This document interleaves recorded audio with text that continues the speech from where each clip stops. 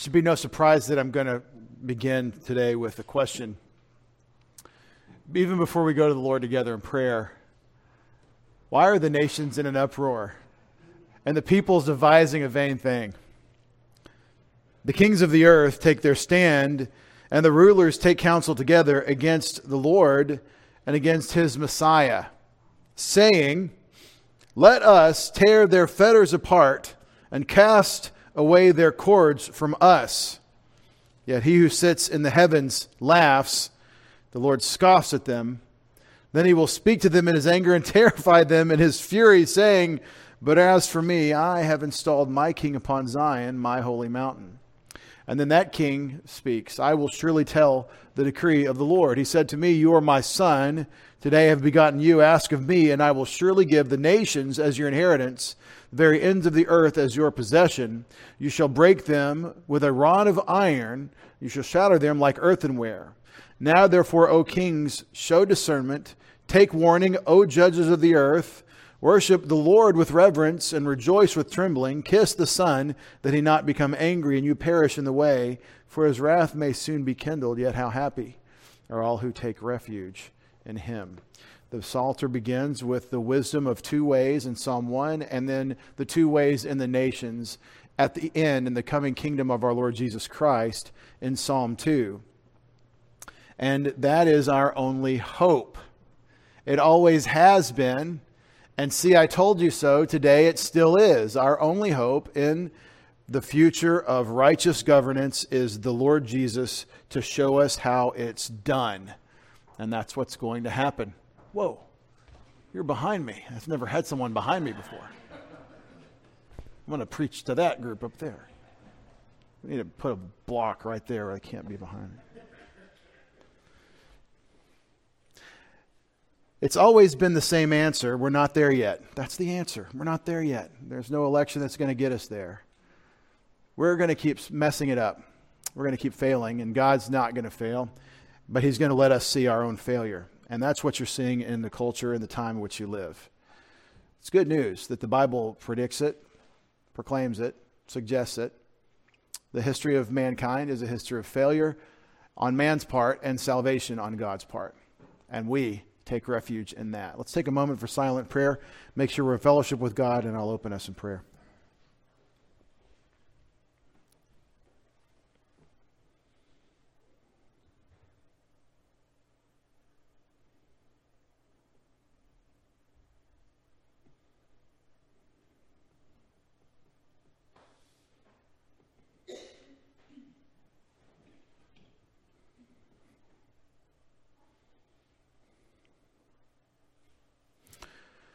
Our Father, we thank you that your Son has led captivity captive. We thank you that we are given gifts, that we are useful to you and the purpose that you have for us. And we thank you that despite the fact that my people are led captive for their lack of knowledge, despite the fact that we have, as a culture, rebelled against you and rejected you, despite, like Habakkuk, we can say, I look around and see violence, yet we can turn to you and say, in wrath, remember mercy. Father, our trust, our hope, our expectation is in you to do what you said, and it's our only hope. This morning, Father, we ask that you strengthen us in your word. As we think your thoughts after you, we ask in Jesus' name. Amen. 2020, the year the music died. This is my biggest complaint about the last year, was that we stopped singing together. Really is my biggest complaint about the whole thing. You could say, wait, a lot of people died. A lot of people always die, and that's awful and it's horrible, and Jesus died for our sins and rose from the dead to save us from that horrible thing that we're all facing, which is death. But I'm talking about singing. I mean, we haven't gotten to sing together except for just a couple of times we did some outside things. On the outset, I'm going to distract you from what we'll talk about in 1 Timothy today, 1 Timothy chapter 1. I want to distract you a little bit by saying I'm going to share with you a review of what we talked about over the year. And I'm also going to ask you to consider joining me for song next Sunday after the service, at the end of the service. Those that are concerned about spread of virus and contamination, feel free. That's your time to exit. It's fine. But those that want to sing together, I'm going to ask you to put on the cone of submission, wear a mask, to prevent the projection of the particles that we are inevitably going to emit when we raise our voices in song. I'm going to ask you to do something else.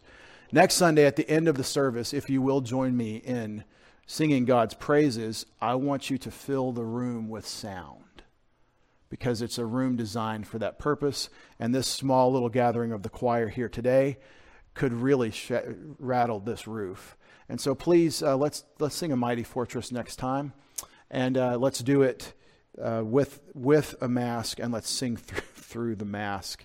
So that's my plan. And I ask you to join me in that. And if you're concerned, if that bothers your conscience at all, believe me, I'm not trying to step on your conscience. It bothers my conscience that we're not singing. It really does. It really bothers me, because that's one key way that we're called by God to worship him, and it's really missing. When I go down to other places, I find churches filled with no masks and singing all the time. All the time. No mask.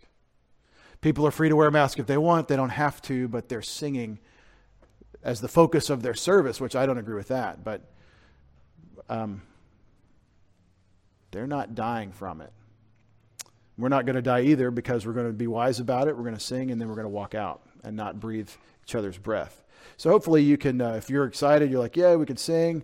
You're probably mad now that I said we're going to sing with a mask on.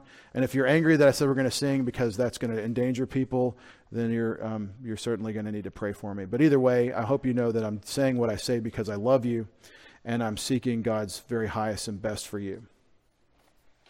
Speaking of God's highest and best, as we begin this new year, I want to remind you the only way we make it through life is not a year at a time. It's a day at a time. If you did it right in 2020, regardless of the fact that poor Dave couldn't sing or whatever else happened, you had a great year because you lived it a day at a time to serve God with the time he gave you. This last year was a gift because it was filled with days, not days for us to disregard and pass away in dissipation, but days to be filled with God's work, with God's word, with the joy of our so great salvation.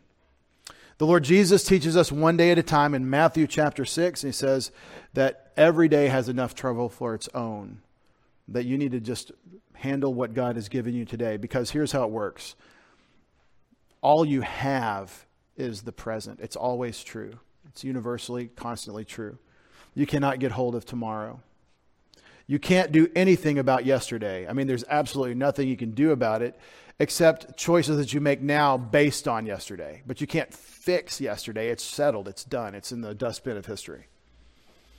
All you can do about yesterday is learn from it and do your duty today, and thereby set yourself up for a good tomorrow. That's the way we get through this life. And I believe that every day of your life is a jewel in the treasure chest of God's grace to you. And you should enjoy it that way. You should think of it that way. And my optimism does not spring from my hope in the usefulness or wisdom of man. I've read the Bible some. I've read it with you some. I think we've all concluded the problem is man. And I don't mean men as opposed to women. I mean, all of us, we are the problem because we all think more highly of ourselves than we ought to think, and we all are in desperate need of a Savior, and we are all in a constant state of coming to ourselves and saying, it's not about me, it's about God and Him having His way, which then gives us our eternal significance. We're the problem. And when we get together to solve the problem, we make a bigger problem. That's the story of Genesis chapter 11. For the entirety of the year 2020, as well as the year 2021, we were on notice from God that time is short. Did you know that? All through the year 2020, you were told time is short. In Romans, the days are evil. In 1 Thessalonians 4, anytime the Lord is coming for us. We remain on that same notice now, and all Christians have been since there have been any Christians. Expectation and readiness have always been constant features of the Christian experience for 2,000 years. There's been no new prophetic revelation since the year 2020 began. And I know on cable Christian TV, that people are prophesying all the time, but I don't think they are. I think they say they are. There's been no new revelation from God to make us contradict the warning at the end of the book of Revelation, not to add to this book. The word has been given to us and it's settled, and what we're expecting is Jesus to come get us in his timing. Tonight or this afternoon or 10,000 years from now, in his timing. He doesn't tell us when, and that's one of the key features of the life, is we're living in anticipation. Every day we labor under the same expectation, the same hope, the same promise of the accountability with him that is coming soon. And when I say Jesus is coming for you, some say, well, there the Christians are saying that Jesus is going to solve all our problems. Well, actually, we're told in 1 John chapter 2 that when Jesus comes for us, for some of us, it will be a problem. Shrinking back in shame at his appearing is a horrible thought for you and I to entertain. But that's the question. When your Savior comes for you, he's bringing you to himself for the judgment seat of Christ, for his evaluation of your life as a believer in Jesus that had the Holy Spirit, who had the opportunities that God has given you to be about his business. And here's the thing, American, beloved Christians, very often we don't give a thought to what is his agenda. We are so busy thinking about our objectives. The judgment seat of Christ is coming. And I believe my role in your life is all about that. An inevitable accounting that you have with your Savior. And he's going to say, what didn't you understand about one day at a time? And the time is precious. There's not much of it. And it's about me. Did you not have someone tell you? You who are of the flock at Preston City Bible Church will be able to say, well, he kind of tried to.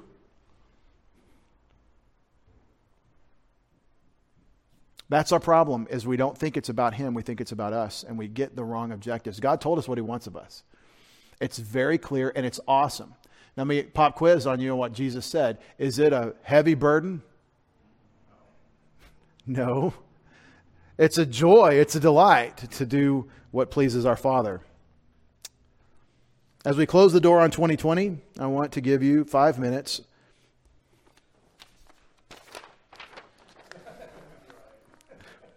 Better quit riffing on what I wrote here. 5 minutes of retrospection about the year we just put to bed.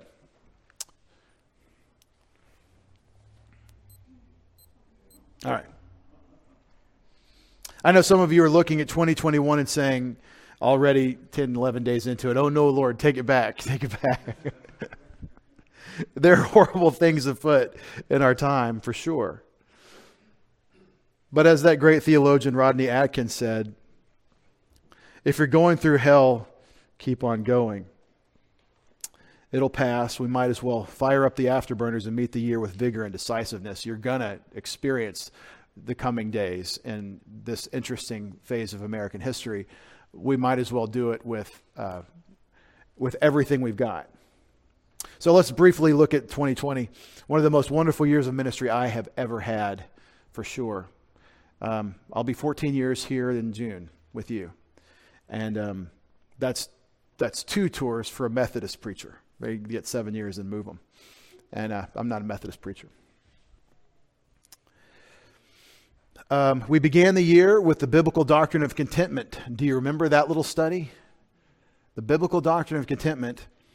And if you don't remember what we said there, I didn't. I had to go back and look. There were some really helpful insights, I think, and I recommend the tapes. As we used to say, go check out the doctrine of contentment. We were also working through the prophetic future and had been for quite a while. We went all the way through Daniel in 2019, and then parts of Jeremiah.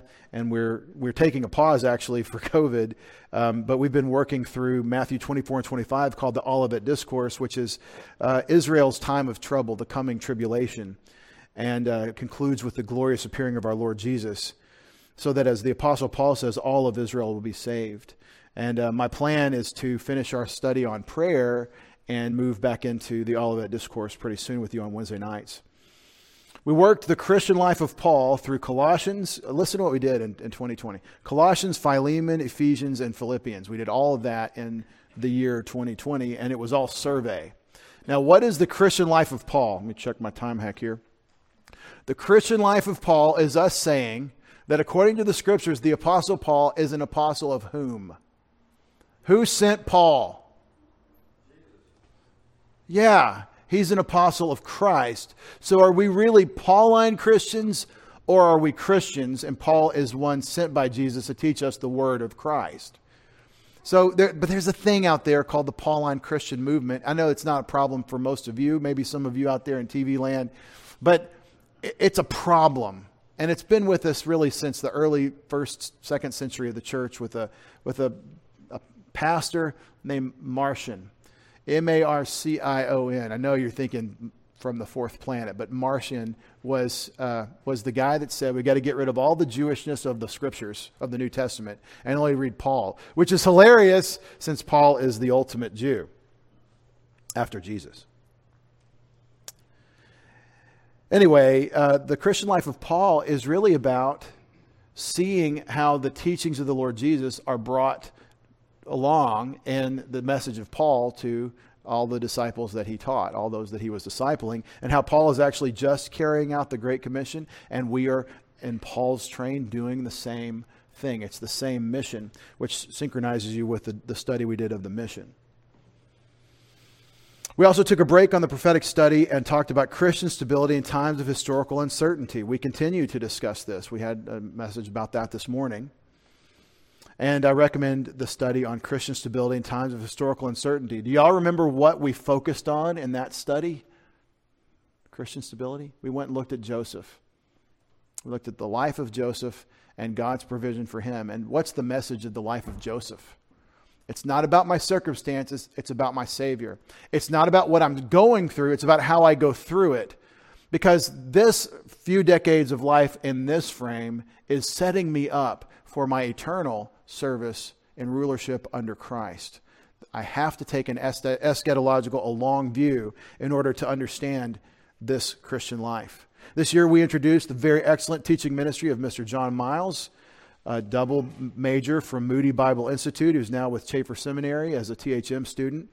He brought us several wonderful messages this last year, as did Mike Riegel in Deuteronomy, Mark Raybon in Joshua, and Jack Hayes in the book of James. And many of you had other things that happened along the way. Knee surgery, hip surgery, just to name a couple. I'm going to leave some out. We had babies born. It's been a wonderful year. Wonderful year. We have 5 minutes. It's over. I got one more paragraph. We've labored together in the ministry of the gospel under the aegis of the little band of brothers and sisters we call the Work. The Work happened in 2020. Wasn't that nice? That'll be a fond memory we'll put in the scrapbook and leave it there, right? No! The Work has just gotten started. And what is the Work? Well, here's the thing, beloved. God has given us an entree into many families in Norwich through this wonderful thing called the Good News Club. And we did a little survey at Christmas time of who is available for ministry, for us visiting, for us inviting them. How many people did we go see? Did we go to 17 houses? Yeah. And how in the world did we do that? Well, we're not Santa Claus, not Pastor Dave just magically making it happen. We got together and we talked about what the mission is in the gospel and the Word of God and how we could do that in this case. And several, I'd say more than a dozen, 20s and 30s got together and orchestrated and executed, calling, visiting. They cooked. They prepared trays of cookies for these families and even 40s. Some even 40s. Your church family is doing the work in a coordinated, combined effort. And I couldn't be more excited about that.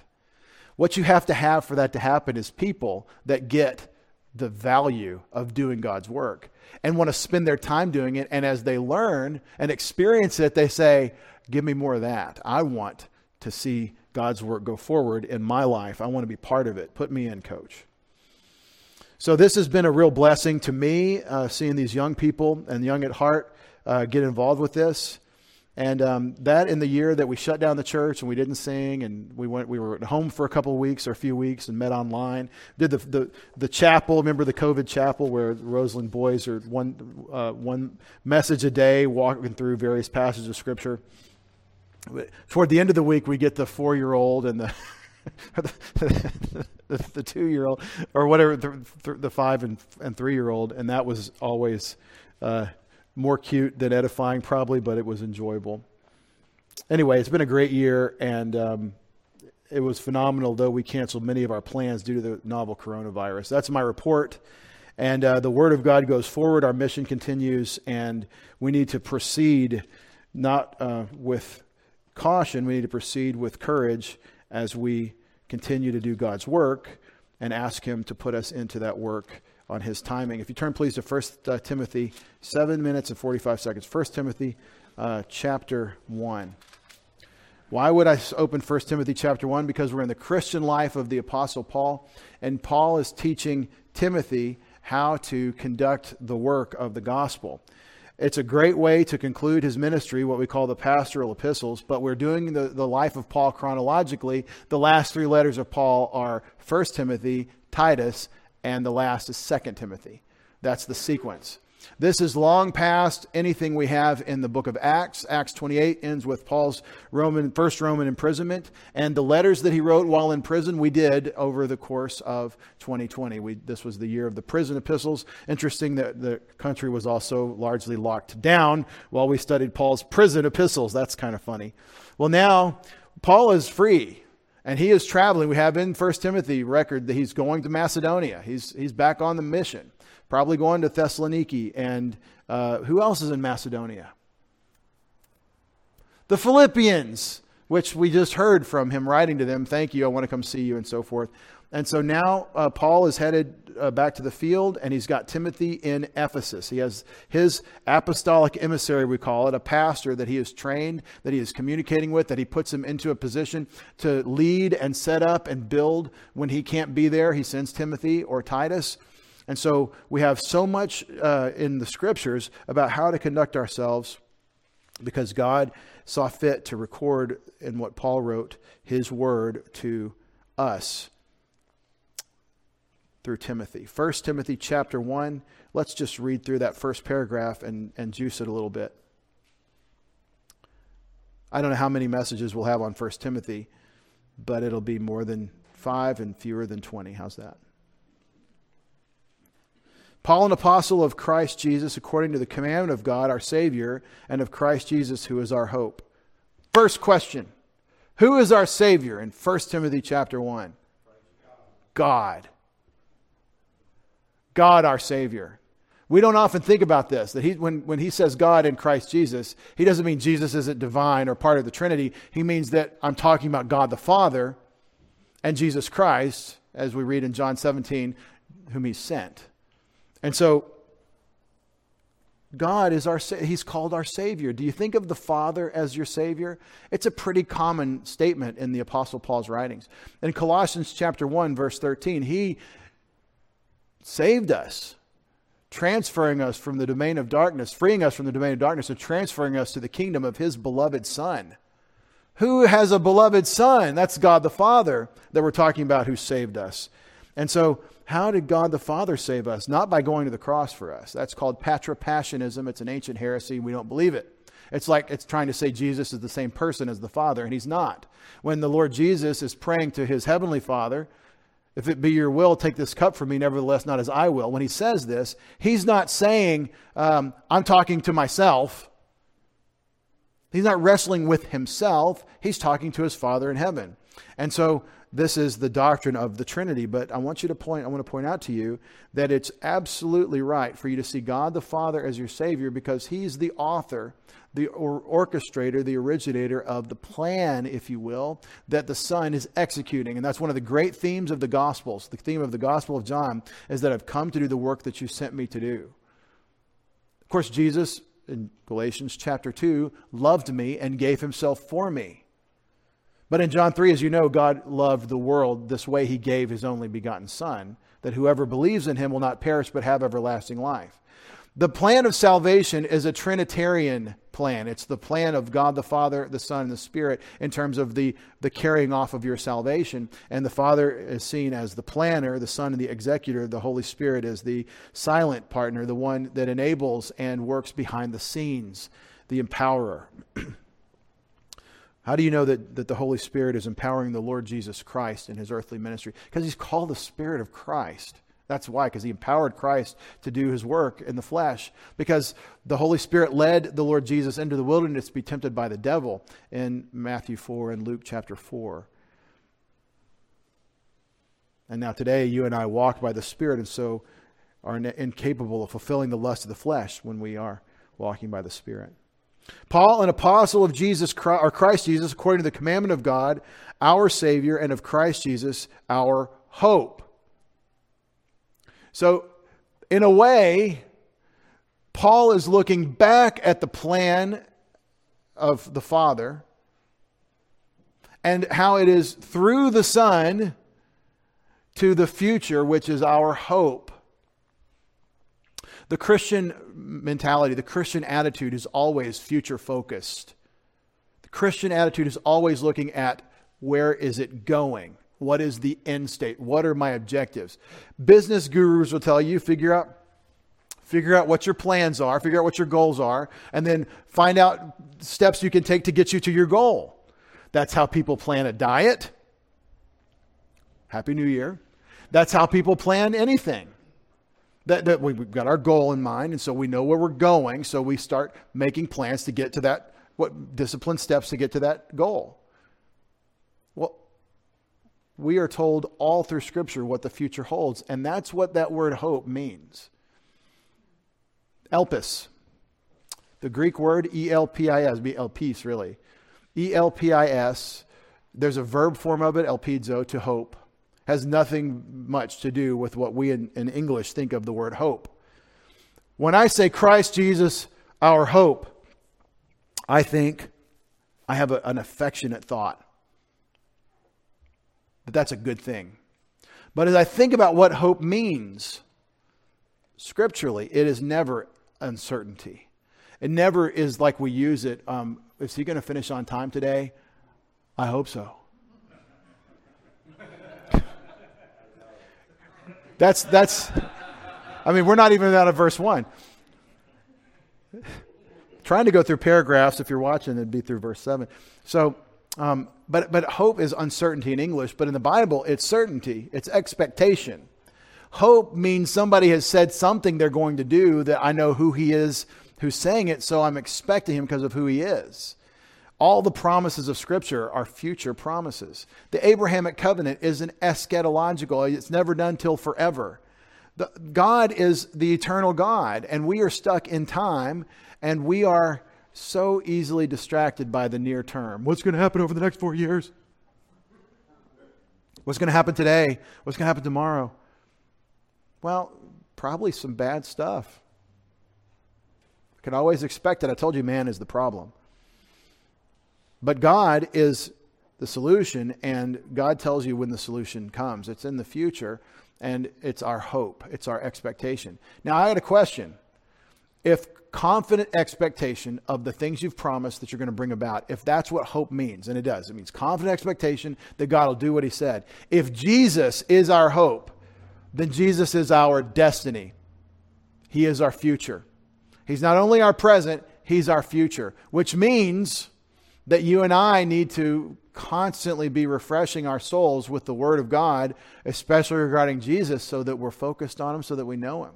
Colossians 3:1-2, as you know very well, says, keep seeking the things above where Christ is, seated at the right hand of the Father. It's a constant renovation of thought.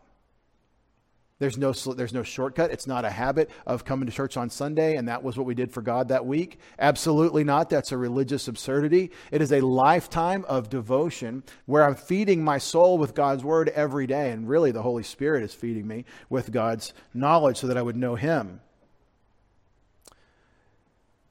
Our hope, being Christ Jesus, means that we are solid. We should be very solid in our expectation of God doing what he said. And that's something that you need to grab me every once in a while and say, yeah, but Jesus is our hope, as I look at the headlines, as I watch the current events. And I need to be able to do that for you as we lose track lose sight of the long term as we look at the short term difficulties. Remember, the nature of our race in Hebrews chapter 12 is to recapitulate what Jesus did. He didn't look at the suffering, he disregarded the shame, but he endured the cross because of the joy that was set before him. He was looking out at what was coming. And so he's been seated in glory at the right hand of the Father. You have a glorious future and destiny because of and only in Jesus Christ. And so he needs to be, listen to it, our only hope. Anything else that is the cause for me to have hopeful expectations of future good, I run the risk of idolatry. I really do. And I want to challenge you about that. Some people's hopes were dashed the other day when Georgia did something that was almost unthinkable, unless there was something going on, as we say. The November 3rd for half the country, for half or maybe a little less than half, whatever, half the country of interested adults, it was a disaster. And hopes are dashed and futures are dark, but our hope was never in the United States of America or our political processes. They aren't. Our hope can't live there because it's a human-administered system that's going to be flawed because of the humans that administer it. Now, I'm with you. If you want to get humans out of the affairs of your daily life as much as possible and just you make your choices to serve the Lord, I am in 100% agreement with you, and believe me, I'm praying for you that you can do that you're free to make your choices before God without intrusion or intervention. But you might find yourself in the Romanian communist prison being tortured daily like Richard Wurmbrand. I mean, you could end up that way as a Christian, trusting God, holding out the truth, saying, I'm going to tell the truth no matter what they say, no matter what they cancel or what they charge me with, I'm going to tell them of the Lord Jesus Christ. It may come to that for you, but it's not there now. And for Richard Wurmbrand in prison, the hope was not that someday the Americans will win the Cold War, which we did, and he was eventually able to come here and say, hey, send the gospel over to Romania and the Soviet countries because there was no gospel. Our hope is not in political processes. Our only hope is in the Lord Jesus. And if we would communicate that more, I think you'd be more pleased with the outcome of political processes. But I don't hold out a lot of hope in the short term for that. Paul says he's writing to Timothy, my true child in the faith, grace, mercy, and peace from God the Father and Christ Jesus our Lord. I believe it's right for Paul, obviously scripturally, to think of Timothy as his true child. And this is something that is a theme that runs throughout Paul's writings. You know, in the first centuries of the church experience, the Romans, in backlash against the movement that Paul, in the power of God the Spirit, kind of got rolling throughout the Roman Empire, the backlash was nasty. They would say things about us like we were incestuous, because husband and wife would assemble in church, but they would call each other brother and sister.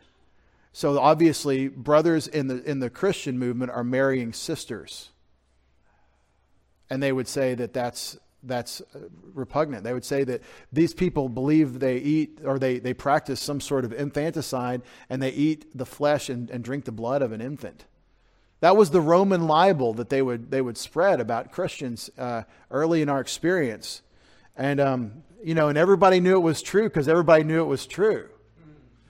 Right? Public lie. And everyone knows except that it's just not true. It never was true. And you missed the point. But what I'm pointing at is that Paul calls Timothy his kid.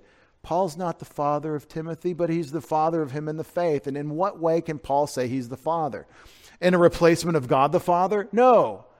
Because God has placed him spiritually in a position where he is functioning in a fatherly way toward Timothy. And in fact, he evangelized, or I should say probably not evangelized, but ministered to Timothy in his growth.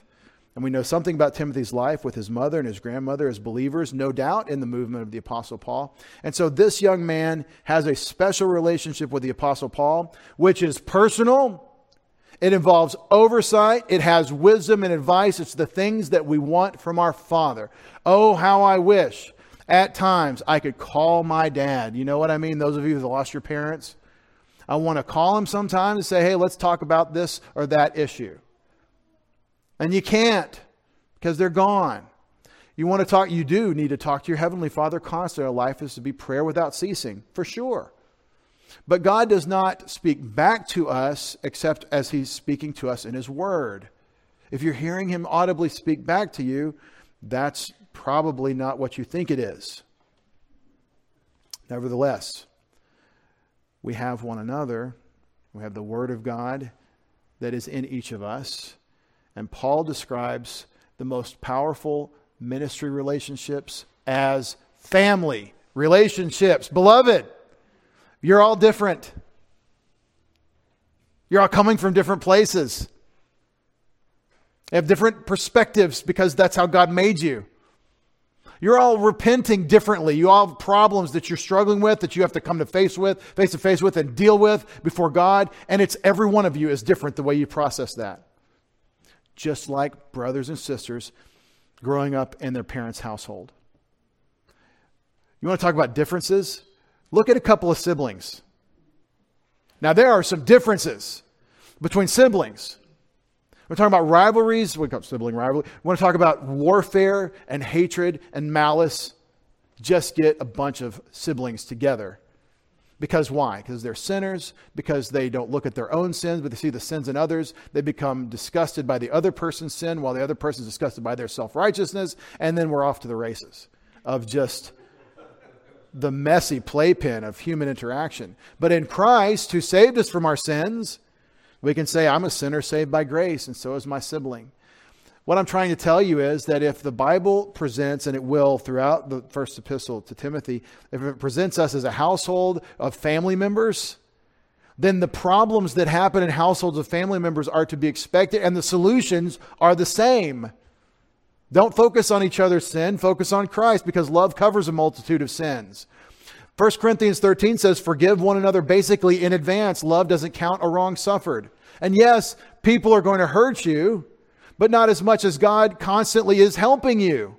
So you need to focus on Him and then treat one another as He wants you to for His sake, as He has said to man throughout His revelation to man. You deal with one another not as the focus, but you focus on me and deal with one another the way I want you to. So you love each other as duty to God. And so Timothy is his child in the faith, and he will stir him up in 2 Timothy. Get back at it. Get back in the fight. One thing Dad does sometimes is he's in your corner when you're in the boxing ring. The great relationship in the portrayal, the drama Rocky with Stallone. The portrayal of Rocky with Mickey is a father-son relationship. That's one of the great benefits. That's why kids respond to good coaching. Because it's father-son, it's parent-child to steer you in the specific skills necessary to do the thing that we're doing here. Because I have the know-how. It's the old apprenticeship thing. That Dad's a master carpenter, so I grew up in Dad's house. I become a master carpenter because he teaches me. Fathers are teachers. Fathers are providers. Fathers are protectors. But fathers also have to know how to take an adult and let them be the adult they're supposed to be with the necessary backup that a father can, should, lovingly does provide. Timothy is doing his own work. And he's under the Apostle Paul, but he's an adult. That's a beautiful thing. Here's an interesting thought. We think of parents and children, especially when you look at us, we got all these little kids. Think of parents and children as a young thing. You know, honor your parents is to obey them. And when you're in the household, but then when you grow up, most of your experience, check me on this, most of your experience though with children and parents is adulthood experience. They're only kids for 18 to 30 years or whatever it is. I'm just kidding. They're only kids for so long, for a couple decades, and then however much longer you have with them, that's adult experience. And I think the great dream, and you've heard me say this before, is like what Paul has with Timothy, what God the Father has with God the Son, is that we are in rapport as friends in adulthood, in an adult relationship. It's one of the great dreams that all of you who have older children know. Some of you desire and lament lacking, and certainly we who've lost our fathers miss them on that account.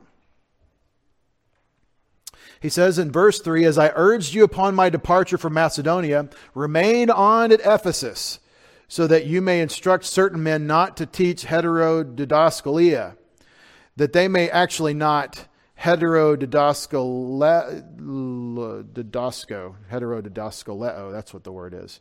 It's hard to figure out the endings of these sometimes. It's actually a verb, that they might not teach strange doctrines. It's in the infinitive, saying this is the purpose, and the purpose of your instruction is so that they not teach heterodidascalia, strange doctrines. So not only is Paul sending Timothy into Ephesus to do some important adult work, he's sending him as a fireman to put out a fire. He's sending him to fix a problem that's going on in Ephesus. Ephesus is a magic capital of the ancient world. We read about that in the book of Acts. There's all kinds of craziness from the culture that if it leaches in, if the satanic lies that are in the Ephesian culture leach in to the Christian faith, we'll have something that isn't the Christian faith anymore. And there has to be a strong boundary between what God has given in Revelation and what man concludes in the doctrines of demons and the assertions that people make based on speculations and or revelation from Satan's minions, demonic possession, and so forth. And the realm of demonic possession includes the occult, it includes the crystals, it includes the rocks, it includes the fairies, it includes all the things that people are after to find some way to know stuff that you can't know unless someone from the other side tells you. The horoscope, the Ouija board, the palmist, the tarot card reader, all of these things for us who know Jesus Christ are absolutely forbidden. Because they're all illicit sources of supposed knowledge. And here's the thing. In Deuteronomy, we're told the way you test for a true prophet is if they agree with the word that Moses has given. If their sign that they give you doesn't come true, they tell the future it doesn't happen, then they're a false prophet. And if they have a sign that comes true, but they speak against Moses' instruction, then they're a false prophet and God is testing you. What I'm trying to tell you, beloved, is there is real power in the occult. There is real power in the things of God's enemy, and God permits that. My favorite example in the Bible of the real power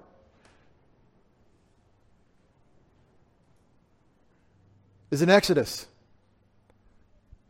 Those cats can actually they can conjure frogs. They can turn the water into blood, not turn it red with some tricks, with some food coloring. The court magicians of Pharaoh are demonically powerful to do several of the plagues, and eventually they run out of gas. They can't keep up. But when Moses throws his staff down and it becomes a snake, they didn't make their staff look like a snake. They threw their staffs down and they became snakes too. That's the scriptures. There's power. The Bible tells you there's power in the occult. There's power that Satan is permitted by God to extend to those under his sway. And it's all illicit. It's all destructive. And Christians, if you entertain this, it becomes a curse to you. It becomes a problem for you. It becomes a cause of oppression and suffering for you that you don't need. And if you don't know Jesus Christ, I believe here this is how it works. You who are not sealed by the Spirit to the day of redemption. If you don't know Jesus Christ, the expectation is if you dabble in the occult, it will more than dabble in you, and you will open the door to a demonic possession. And you're supposed to really avoid that. So my challenge to you is, just like Timothy was sent to preach the clear gospel of Jesus Christ and to restrain the occult in Ephesus from making its little rivulets into the body of Christ, so we need to hold that line so that we instruct certain men not to teach strange doctrines, nor to pay attention to myths. Oh, this is so good right now. Not to pay attention to myths and endless genealogies which give rise to Zetasis.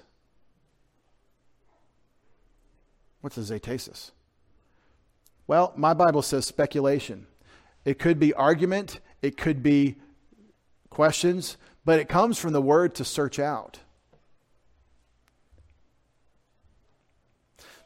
You ever know somebody that it feels like they're genetically programmed to seek out the other? The strange, the weird, the niche, the thing that, well, we really can't know, but I know. I got a special note. You ever be around people like this? Some of you are like, we are people like that. No, you're not. But they always get snagged on the wrong thing that's some sort of weird speculation. YouTube is full of it. The internet is full of this, and it gets trafficked freely.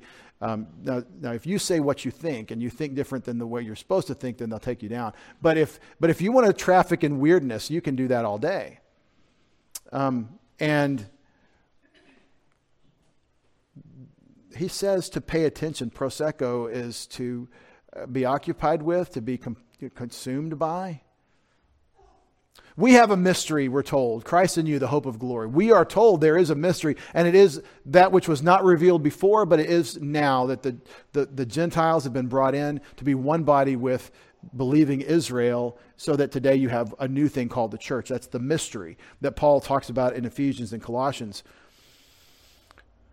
But that's revelation from God. When you go outside of God's revelation to find the secret stuff that's other, you're inviting trouble. Because instead of pursuing these endless speculations, let me talk to you about genealogies.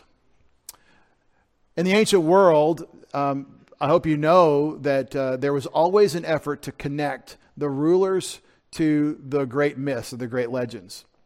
Augustus was supposed to be, an heir to Romulus, I believe, or something like this.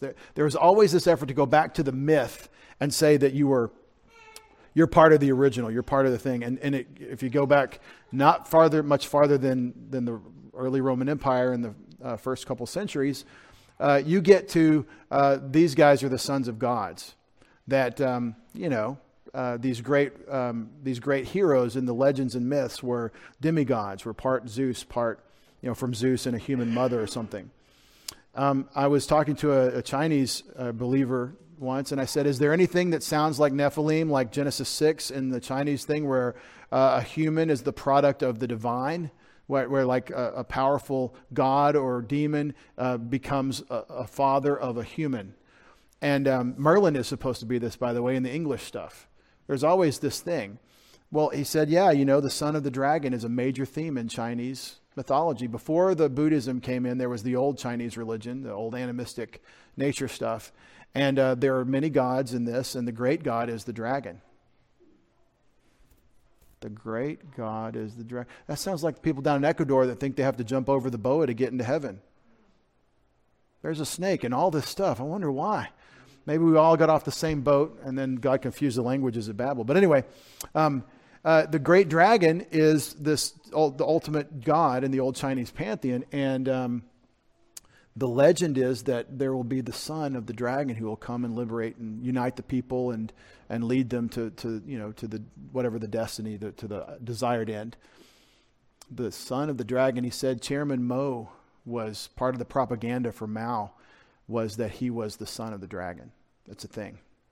It's one of the great public lies that the Chinese suffered through. By the way, in the Great Leap Forward, when they decided to centralize the economy in China, there were actual lots of records that got dug up of people that had resorted to cannibalism. They were starving so badly in the countryside, outside the cities where you can't distribute the grain that you stole from the country. Anyway, that's just an interesting aside about the son of the dragon. But we struggle on, don't we? He says that there are these genealogies, and I think this goes back to this kind of speculation, this kind of traditional thing that humans get involved in, which turns out to be kind of a counterfeit. There are all kinds of pagan counterfeits that are disgusting to us. The idea of the false gods making human babies and then the humans being great leaders, that's kind of nasty to us, the Hercules myth. But even worse is the idea that if you sacrifice your child to the fertility god, then he'll provide crops and prosperity to you. That's the worst counterfeit of all, and this is the reason God sent Joshua and the destruction of the Canaanites, because of Baalism and the worship of Molech, because it's the worst counterfeit, is that one would be a son who would die for us to give us eternal life. See, it's true. We need a Savior, but it's not so that we're fertile. It's so that we are restored to a relationship with our Creator. But anyway, there's all kinds of crazy Alex Jones, Tom Horn, UFO weirdness that you can get involved in, and it's better not to. And Timothy's being told that you need to ask them not to pay attention, not to be occupied by these things, because they give rise to argument and discussion and nothingness. You can get nowhere with them. But there's a bigger problem from that distraction. So you think of these guys in the coffee shop somewhere all talking about the aliens, the lizard people in Washington or whatever. And what you end up with is that you're distracted from literally what he says, the administration of God by faith. The administration of God which is in or by faith. Well, what's the administration of God? The administration of God is the order, the stewardship that he's entrusted to us. Timothy is on mission. He's got a job. Jesus gave it to us. It's to make disciples.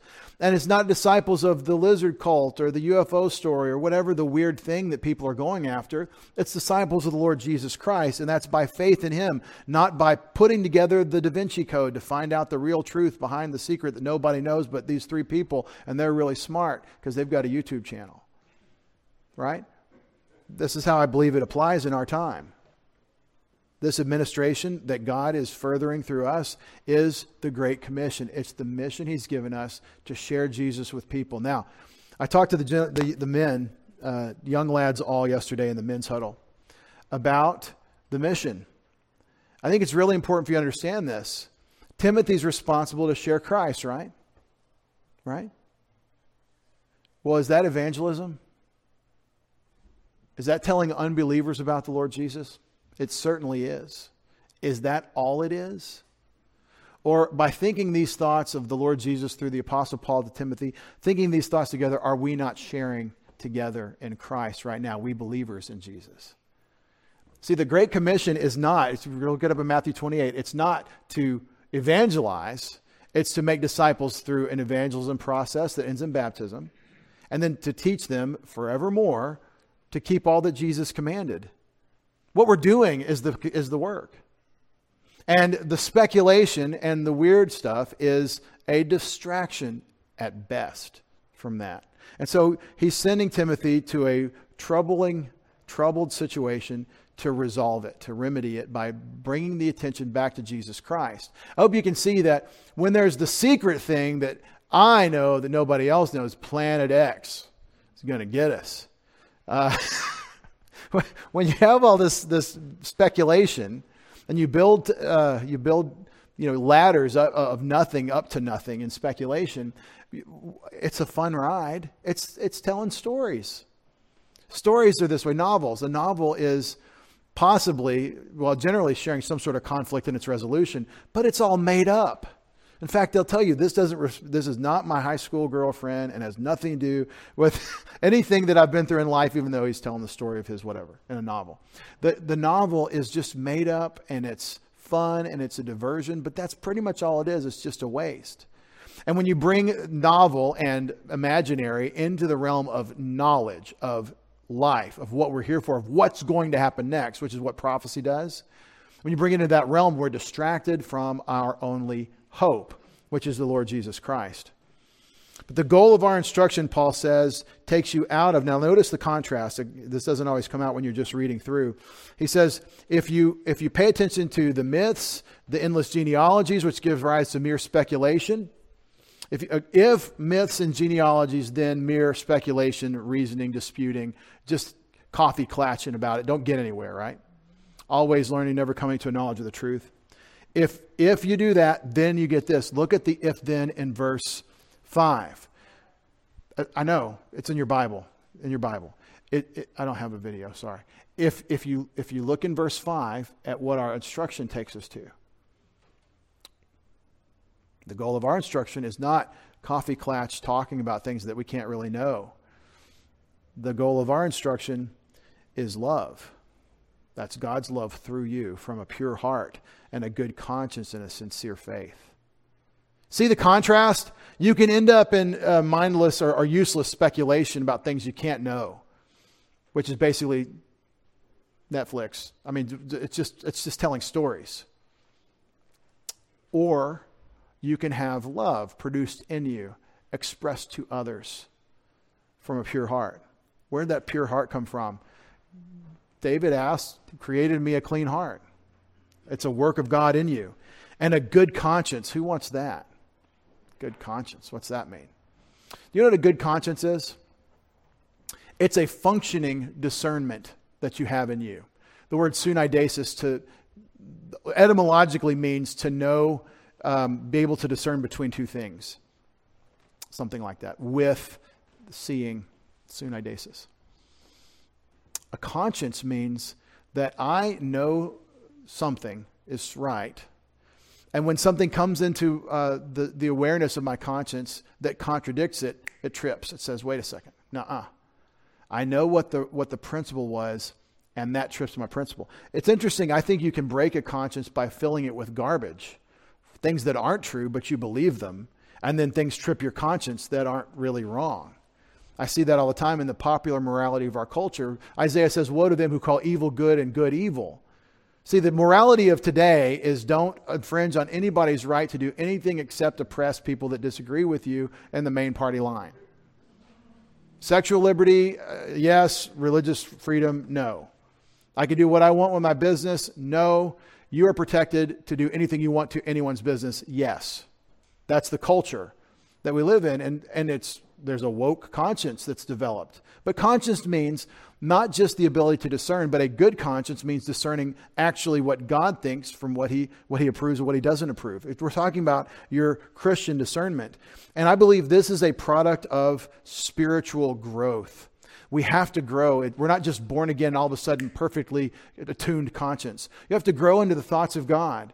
There are preachers claiming to be Christian that think that the Bible is about race relations. It's not. The Bible is about how the human race relates to our Creator. And the secret to how you treat other people is you go to God first and see what He wants. Let me give you an example of that. 10 Commandments in Exodus 20. The summary Mosaic law for Israel. The operating principles of Israel's function are 4 commandments of how you will treat God, and then 6 commandments of how you will treat your fellow men and other country people for God's sake. How you treat God, the first 4. How you treat people for God's sake, the last 6. The way you treat people matters to God. And that's the thing that's missing in all the relationships. Well, I can't stand her. Well, what does God think about her? Bring Him into the conversation. Expand your perspective a little bit. And think like He thinks about the other person. And that's a good conscience. The goal of our instruction, parangelia, is love from a pure heart and a good conscience and a sincere faith. This may be the theme verse of 1 Timothy. This would be a good life verse for all of us, especially if you're going to teach. The goal of our instruction is love from a pure heart and a clean conscience, a good conscience, and a sincere faith. Is your conscience clean? Believers, you should leave today with a clean conscience. You really should. You have said things you shouldn't have said. You've done things you shouldn't have done. You've bought into ideas you shouldn't have bought into. You have made all kinds of mistakes. I mean, if we looked at the printout of the record of your choices over the last month, from the way God sees them, it would be a big mess for all of us. We could put them all up and frame them as we are the problem. That's what we would call the art gallery. We are the problem. And yet you should have a clean conscience. Because you are supposed to be continually cleansed by the blood of Jesus, His Son, who goes on cleansing us from all sin. The problem with our conscience, and this is the thing that the world will never tell you, is that you are supposed to be connecting to your Creator. You who are believers in Jesus Christ have an inseparable union with your Creator through the Son. But sometimes your conscience is broken because you have stepped out of line. The solution for unbelievers who do not have a relationship with God is to trust in Jesus as your Savior, to receive the cleansing once for all of all sin, past, present, and future through faith alone in Jesus Christ, who paid for all your sins on the cross. And sins are the things that God has against us, where His perfect righteousness is saying, which is a much bigger category than the stuff that bothers us. But that's for the unbeliever. Someone that doesn't know Christ, you can have eternal life right now. Just trust in him.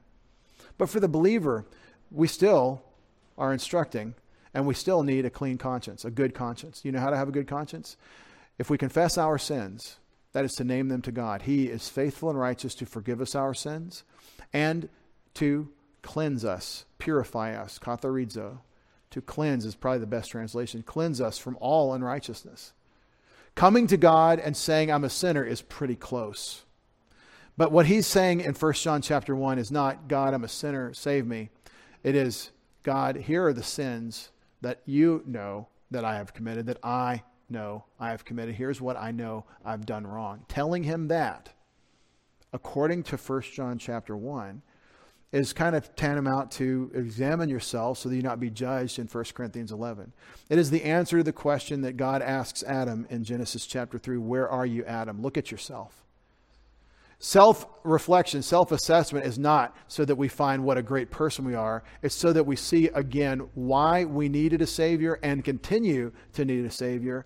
And that position of honesty and humility equips you for ministry. Because nobody who's stuck in their sin wants someone to come up with their self-righteousness and square them away. But somebody who is chained wants someone with some bolt cutters to come set them free. For some men straying from love from a pure heart and a good conscience, sincere faith. Some men straying from these things have turned aside to fruitless discussion, wanting to be teachers of the law, even though they do not understand either what they're saying or the matters about which they make confident assertions. They don't even know what they're talking about, but they're talking. Oh man, I don't want to be that guy. How do you avoid that? Well, the answer to every question in church, as you all know who've grown up in Sunday school, is Jesus. The answer is always Jesus. How can I not be this person? Well, I better get hold of Jesus and focus on him. I better take his attitude about the law, about its purpose, about its fulfillment, about my relationship to it. And I better get with those he sent to clarify for me, the apostles, in this case, Paul.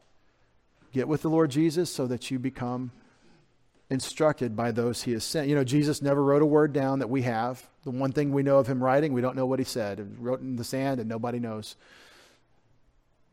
from the scriptures what he wrote. But everything we have of him is from him because he's sent these apostles.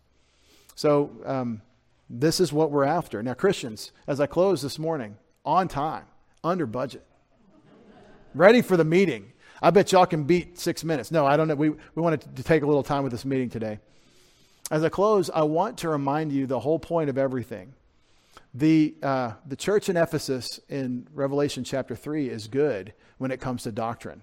Strangely, this is a hard thing for me to accept, but I take it on faith because the scriptures say so. It totally changes my perspective when he says that Ephesus is right in its doctrine, but it's left its first love. How can you be doctrinally sound and not love your Father as you're supposed to? How can that be? Well, it is. It can be. Now, that doesn't mean doctrine makes you not love God. It means that you've lost the point. You've lost the focus. If you've made it about doctrine and not about the God that the doctrine lets you know. It's a relationship with God. Beloved, if there's any summary of this ministry, the goal of our instruction is love. Love from a pure heart.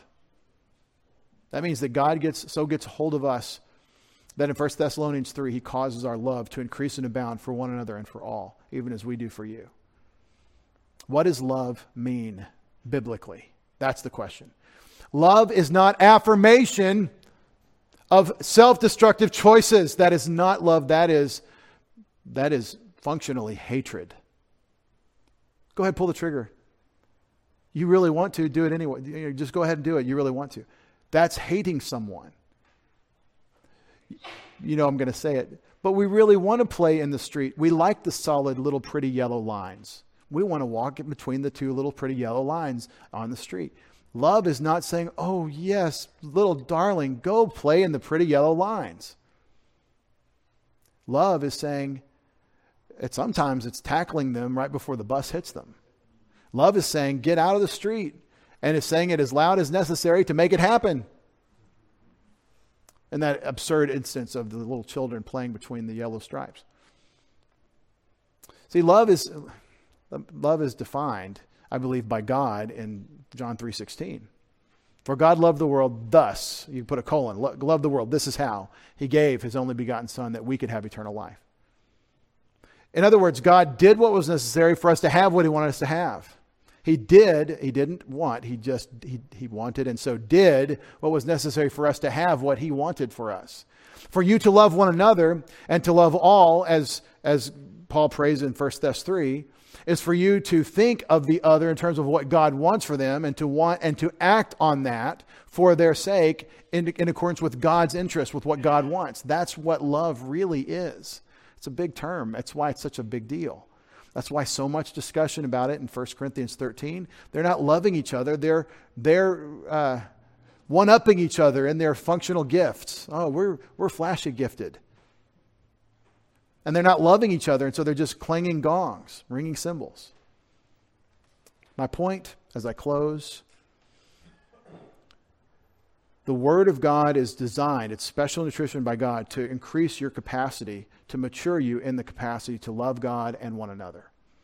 That's what we're supposed to be about. Sometimes that means loving each other through disagreements, divisions, things that we're not in the same opinion on.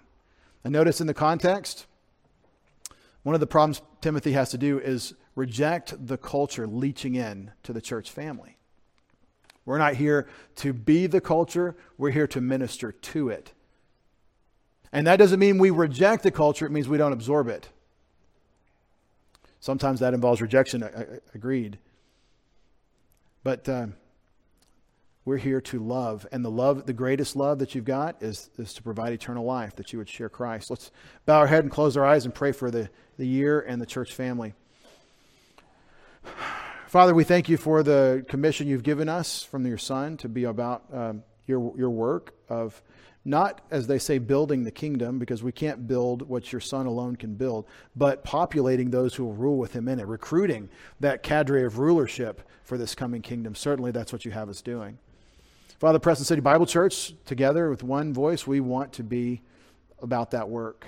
We know that you've gifted each one of us differently so that we'll function together in concord and the making of disciples. We pray for you to bring that about. We know that happens in a context of fellow regard, of seeing each other as family.